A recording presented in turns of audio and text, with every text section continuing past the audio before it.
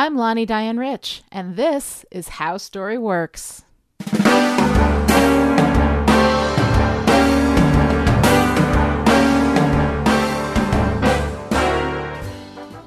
Last time we were together, I talked to you about rules specifically to set up for this, our first discussion of specific narrative theory, conflict. It's going to take us a few sessions to get through everything we need to know about conflict, so let's start with the basics here. What is conflict? Conflict is, simply put, a struggle between two opposing forces.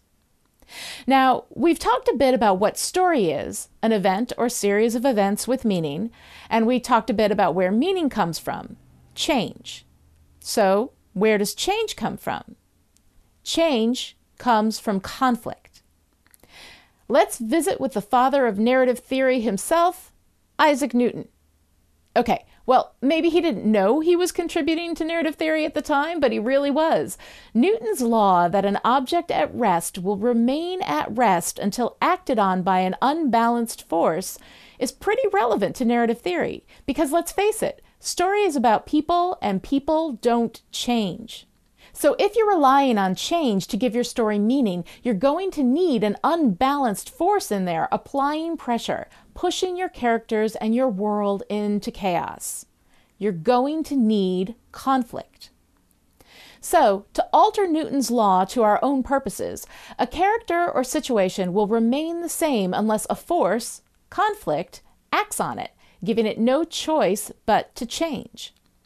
And it is the process of that change, the event or series of events that changes the world, that creates our story. Remember, a story is about something. That's its meaning. The change that happens in a story tells us what it's about, and the conflict brings about that change. But here's the thing with conflict. There are different kinds of conflict, and much like you don't want to put diesel fuel into a car that takes unleaded, you also need to be sure that you're filling your story with the right kind of conflict. You need narrative conflict. Narrative conflict is based on a protagonist and an antagonist locked in a mutually exclusive conflict, meaning if one wins, the other must of necessity lose. This is the kind of conflict that can fuel a story and keep it moving, because as long as both of these characters are in active pursuit of their goals, the conflict remains intact. The other kind of conflict is mundane conflict, or bickering. This isn't a kind of conflict that is determined by mutually exclusive goals. It's just two people sniping at each other. While there's definitely a place in storytelling for banter and dialogue between characters who just don't get along, it's a mistake to confuse this kind of conflict with narrative conflict. Mundane conflict will not keep a story going. Mundane conflict is just that, mundane. It can be amusing when well written, but it doesn't keep a story moving along. It's the kind of conflict we often see between romantic leads when we're not sure what to do with them, so we make them annoy each other. Meanwhile, the story itself is stalled because it's filled with diesel when it needed unleaded, and you won't be able to get it moving again until you get the right kind of fuel inside. So, back to narrative conflict. You have a protagonist, say Indiana Jones, and an antagonist, say the Nazi guy from Raiders of the Lost Ark, who are locked in conflict. They both want the lost Ark of the Covenant. Dr. Jones wants it in a museum, and the Nazi guy wants it to give Hitler greater power. This is a mutually exclusive conflict. Both men want to possess and control the Ark, but only one of them can. One of my favorite things about narrative conflict is that when you have it, your protagonist and antagonist don't necessarily have to hate each other. One doesn't have to be capital G good and the other capital B bad. You just need two people locked in conflict.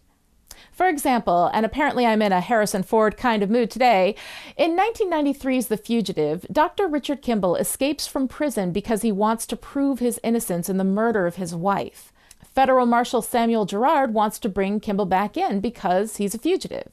Nothing personal, just doing the job.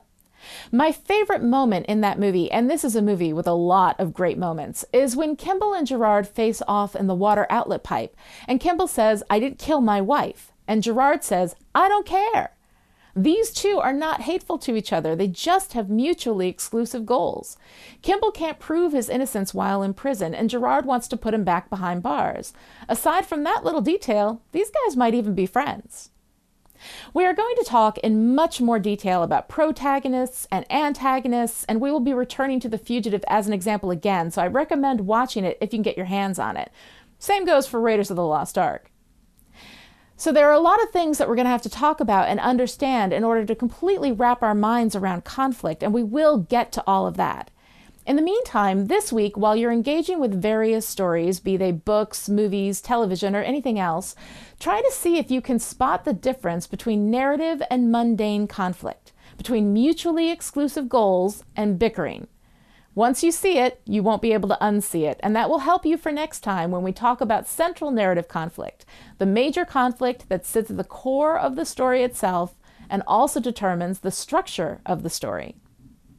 And that's it for today. If you have questions, feel free to get in touch. You can email me at Lonnie@chipperish.com or follow me on Twitter at LonnieDianeRich or @Chipperish, or join in the new Chipperish forum and discuss how story works with other listeners at chipperish.com/forum. If you enjoyed this podcast, please consider reviewing it on iTunes and sharing it with your friends on social media. The more the word gets out, the more podcasts I'll be able to make. Thanks so much, and I'll see you next time.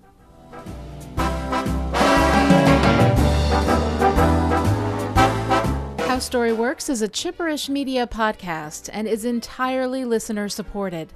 To become part of the amazingly positive and smart Chipperish community and to gain access to exclusive Chipperish content, please visit patreon.com/Chipperish.